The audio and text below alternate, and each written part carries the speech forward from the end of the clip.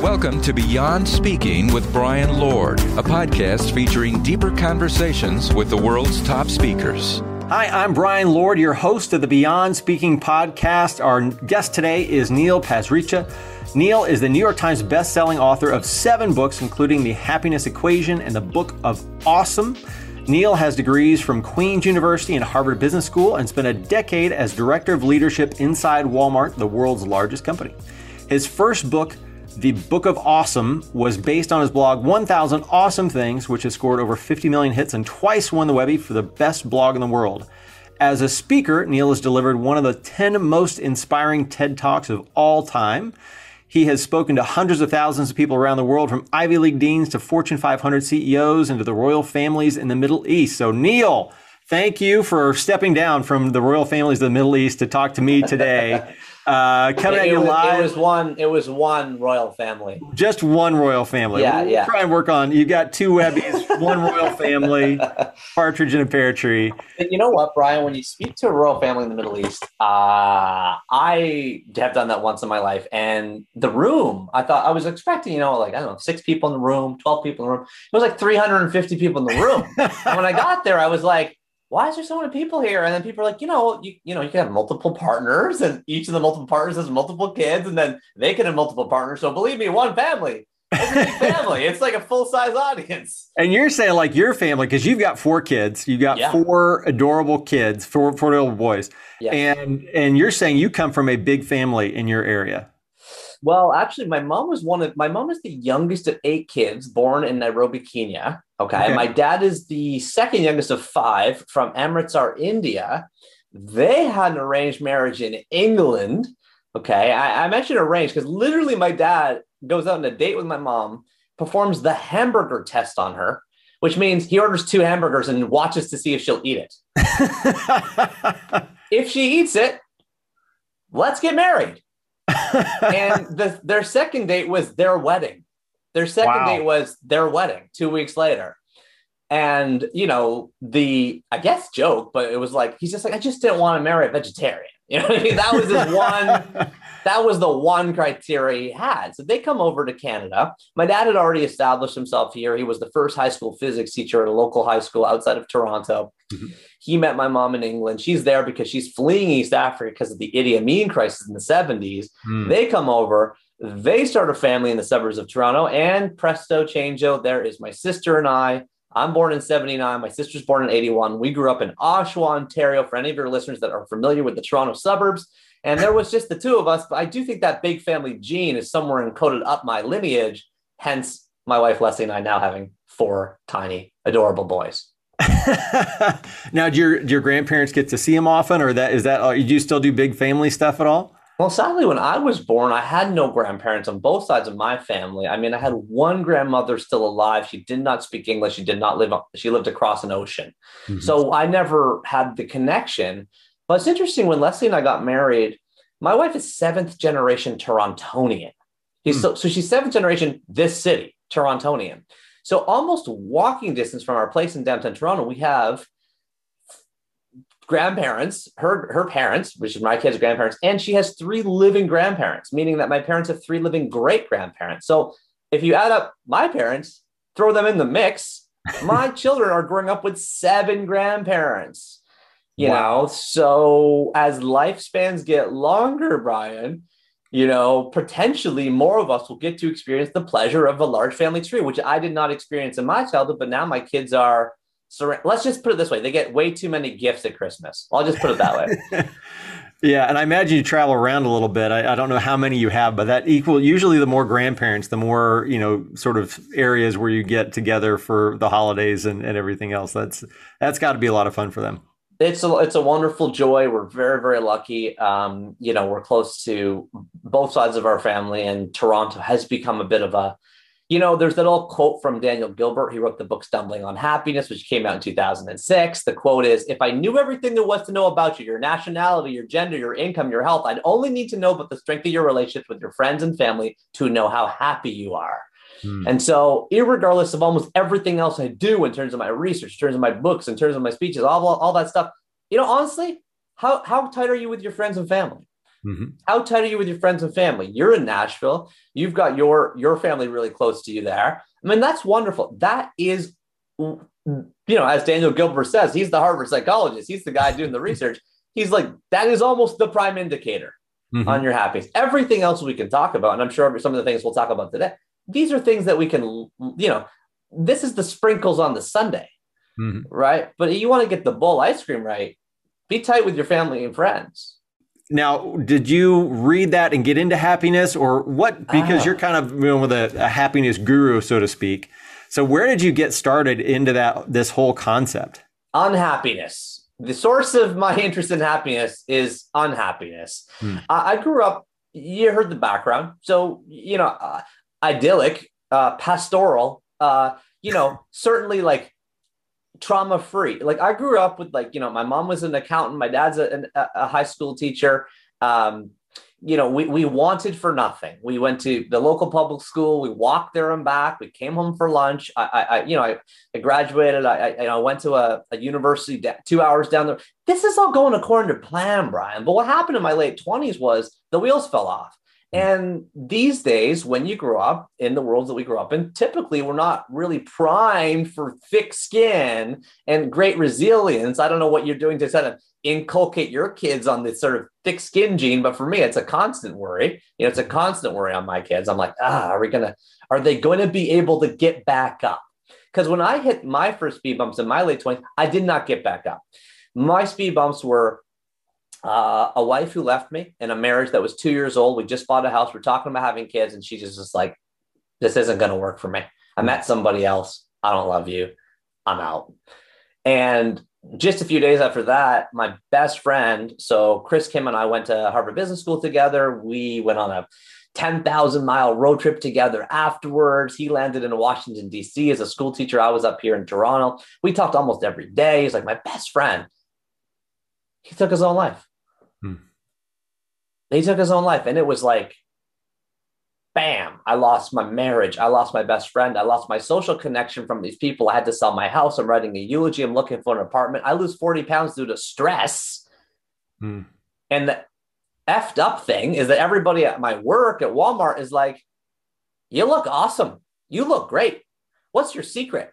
How'd you lose all this weight? Like, it was really weird for me mentally. The first time in my life I'm ever getting compliments on my appearance is after I've just gone through a heart-wrenching divorce and the loss of my best friend. I get addicted to news media. I get addicted to social media. I'm stuck on Twitter. I'm stuck on Facebook. I'm lonely. I'm depressed. I'm anxious. One night I start a blog to cheer myself up called 1000awesomethings.com. I start writing every day for the next 1,000 days, Brian, about one thing to cheer me up. That's it. Finding $5 in my old coat pocket. Wearing warm underwear from just out of the dryer, peeling an orange in one big peel. Nobody reads this website except for my mom. My mom says it to my dad. My dad doubles the traffic, Then I get 10 hits, then I get 100, then I get 1,000, then I get 1,000,000. Then the International Academy of Digital Arts and Sciences calls me up, flies me to New York, parades me on a red carpet between Martha Stewart and Jimmy Fallon, and they award me the Webby Award for best blog in the world. 10 literary agents come out of the woodwork. Like out of nowhere, it's like Field of Dreams. They just walk out of the hedges. Wow. One of whom was our mutual friend, Erin Malone at William Morris Endeavor. And she signs me up to a book deal. Basically, signs me up and auctions off my blog. You wouldn't think that a blog printed out and stapled together would do very well. But actually, the book that resulted from it, called The Book of Awesome, this thing ends up selling 1 million copies. I tried to tell people it's free on the internet. Just go get it online. Sells 1 million copies. I get invited on the Today Show, all the talk shows. I'm still a wreck, by the way. I'm still struggling in online dating. Can't find a date. Still my social life. I got 3 contacts in my phone.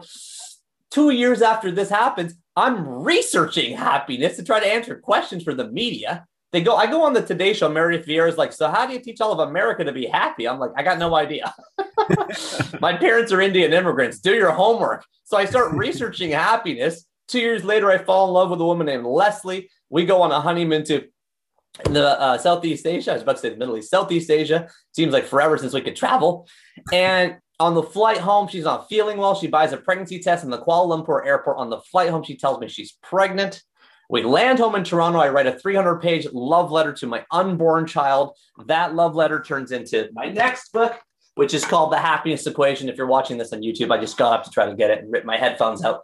The Happiness Equation is the book I wrote that was not, I'm not Daniel, I'm not doing all the research and trying to figure it out. I'm the guy reading all this stuff, all these dense, thick, ugly to read white papers and trying to synthesize them for my own brain and the brain of my children. It just so happens, I mean, the reason we're even chatting today is that this is a skill that's really important these days because we're drowning in information. And so all I do in my speeches is just synthesize simple models, simple tools, simple takeaways to try to distill this giant world of academic research on the study of happiness into simple things. How did I get into happiness? Unhappiness, divorce, friend suicide, blog, goes viral into a book, asked a million questions, can't answer any of them, researches it, writes another book.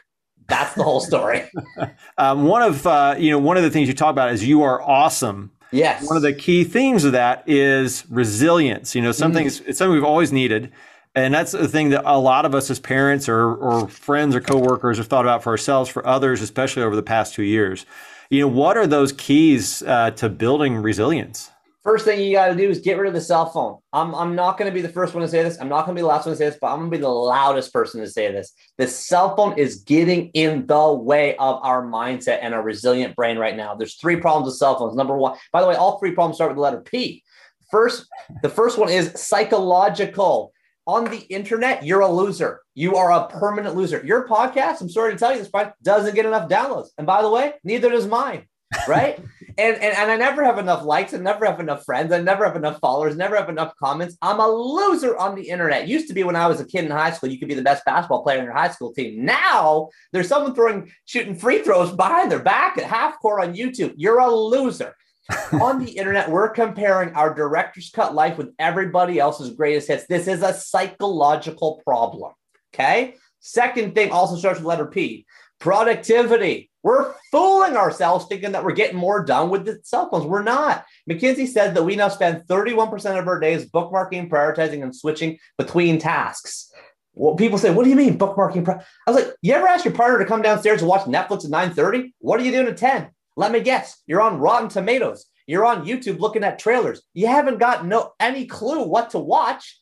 You're like, forget it. It's too late. We can't start a show now. It's 10 o'clock. That's bookmarking, prioritizing, switching. You're doing it all day on your phone.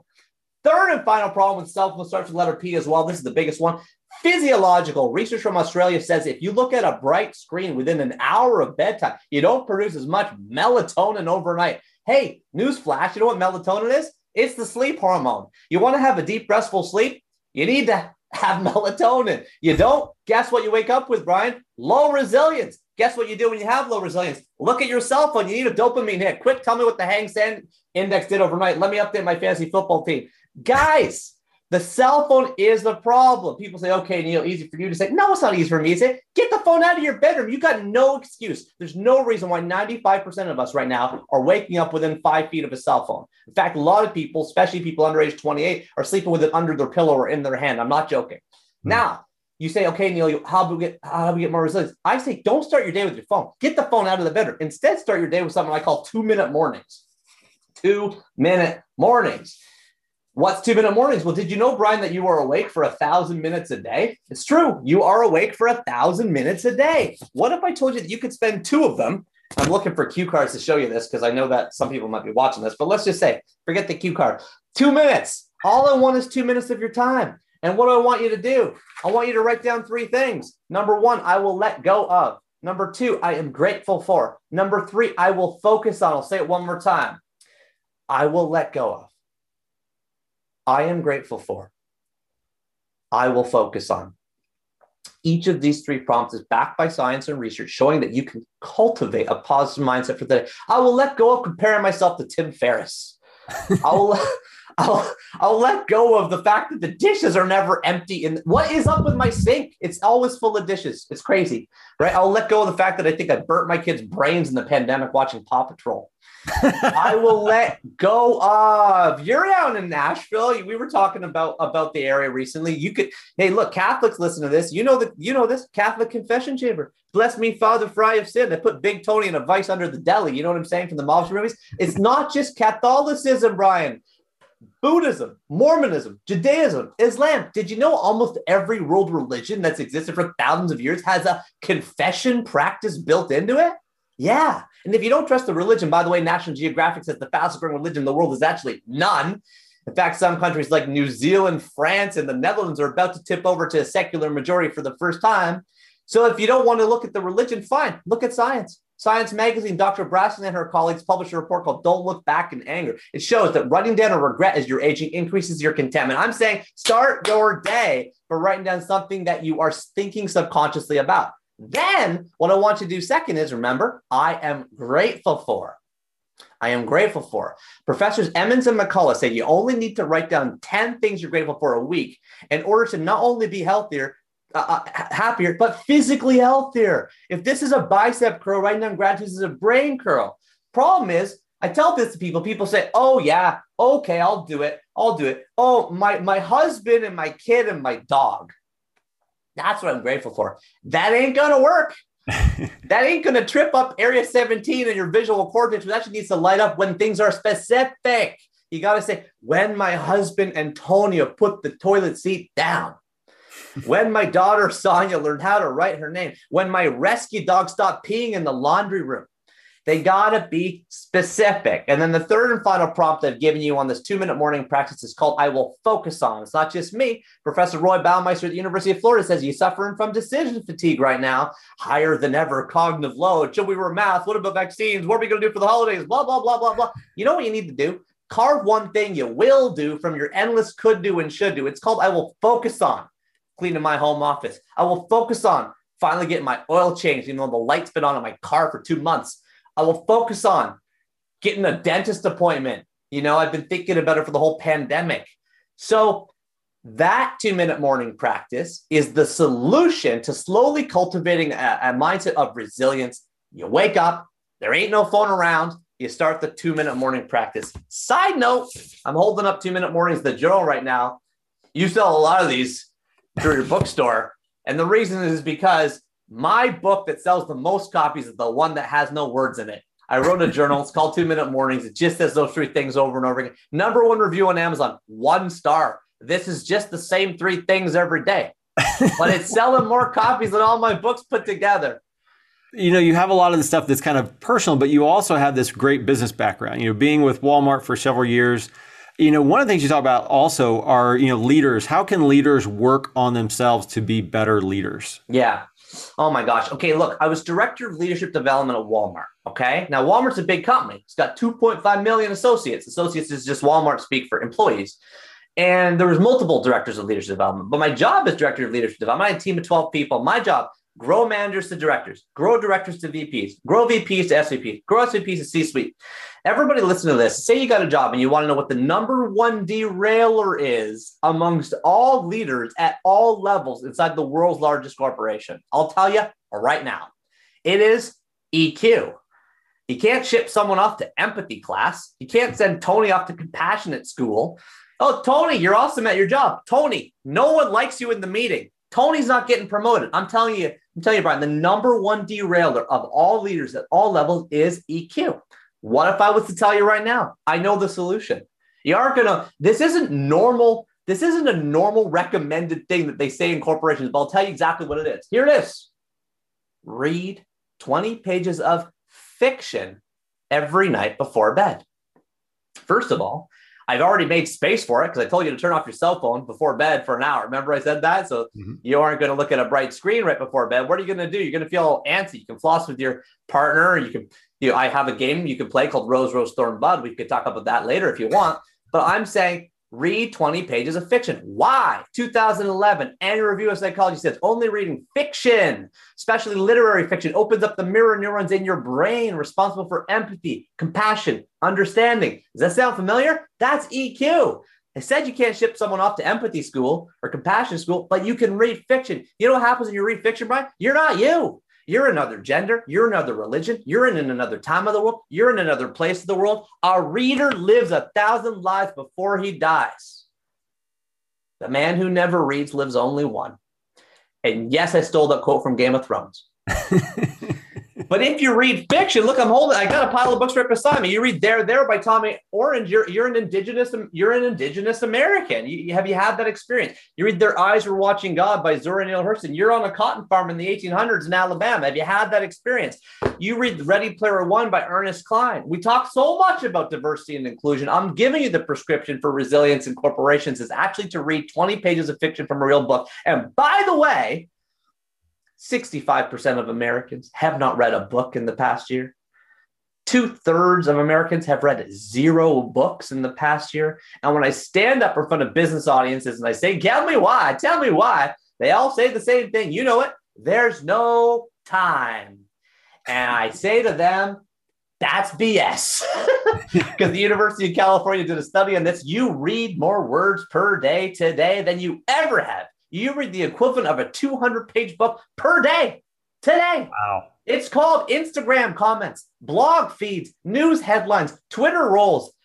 The average knowledge worker gets 147 emails a day on top of that. I'm not saying add 20 pages to your pile of garbage. I'm saying take 20 pages out of your pile of garbage and insert 20 pages of fiction from a real book. At the end of the year, you will have read over 20 books and you will have lived 20 other lives, expanding and opening up the mirror neurons in your brain responsible for empathy, compassion, understanding. What kind of reception did you get when you tried to introduce this? Well, like when you're actually in the job force at Walmart. Yeah, right. And I'm talking to the C-suite and I'm saying, oh yeah, you got to read, Jane Austen.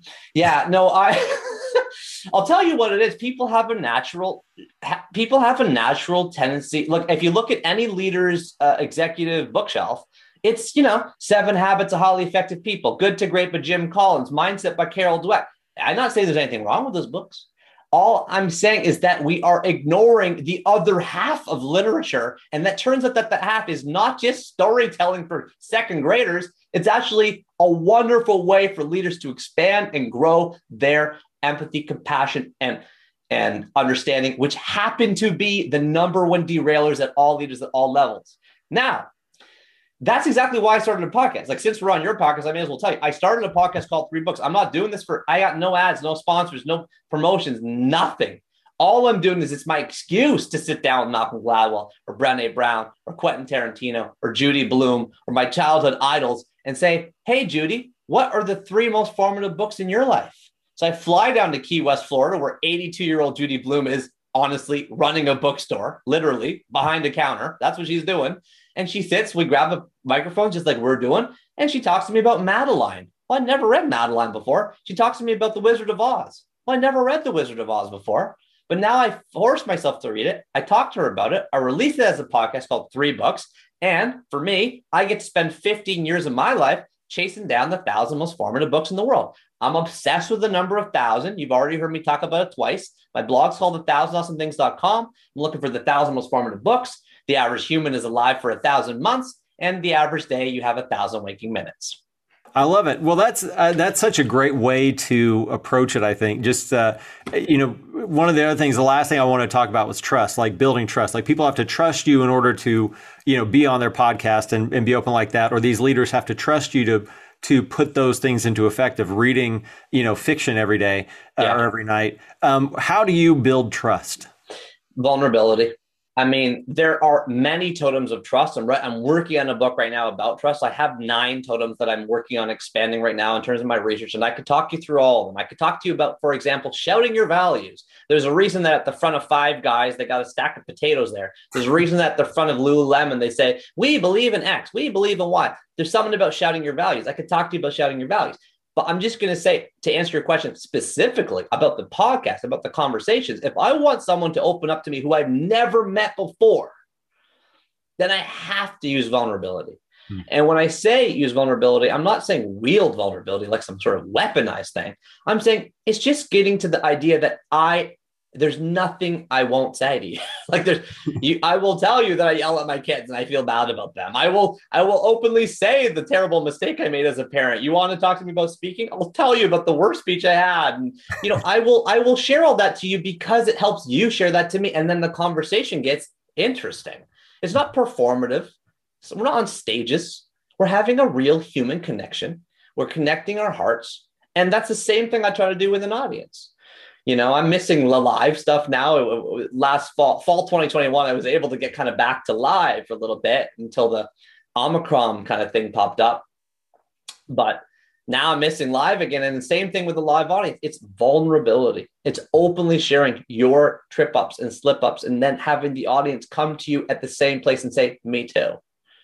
Also, me too, me too, me too. Then you've got a little embryo of trust in a room that, if you treat it with the love and the respect that it deserves, actually shifts an energy in an audience, including the speaker.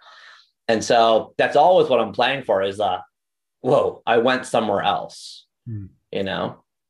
Well, great. Well, Neil, thank you so much for sharing all this. I know we could talk forever, but I really value your time and being on here and sharing about trust and resilience and happiness and crazy kids and everything else. And so thank you again for those watching. I hope you've enjoyed Neil's podcast hoodie. For everyone else, for listening, thank you for tuning in. Check out Neil at premierspeakers.com. And on behalf of premier speakers and national speakers, Neil, thanks for being on the Beyond Speaking podcast. My pleasure. Thanks for having me. Thank you for joining us for the Beyond Speaking podcast. To learn more about today's guest, go to BeyondSpeak.com. Make sure to leave a review and subscribe wherever you listen.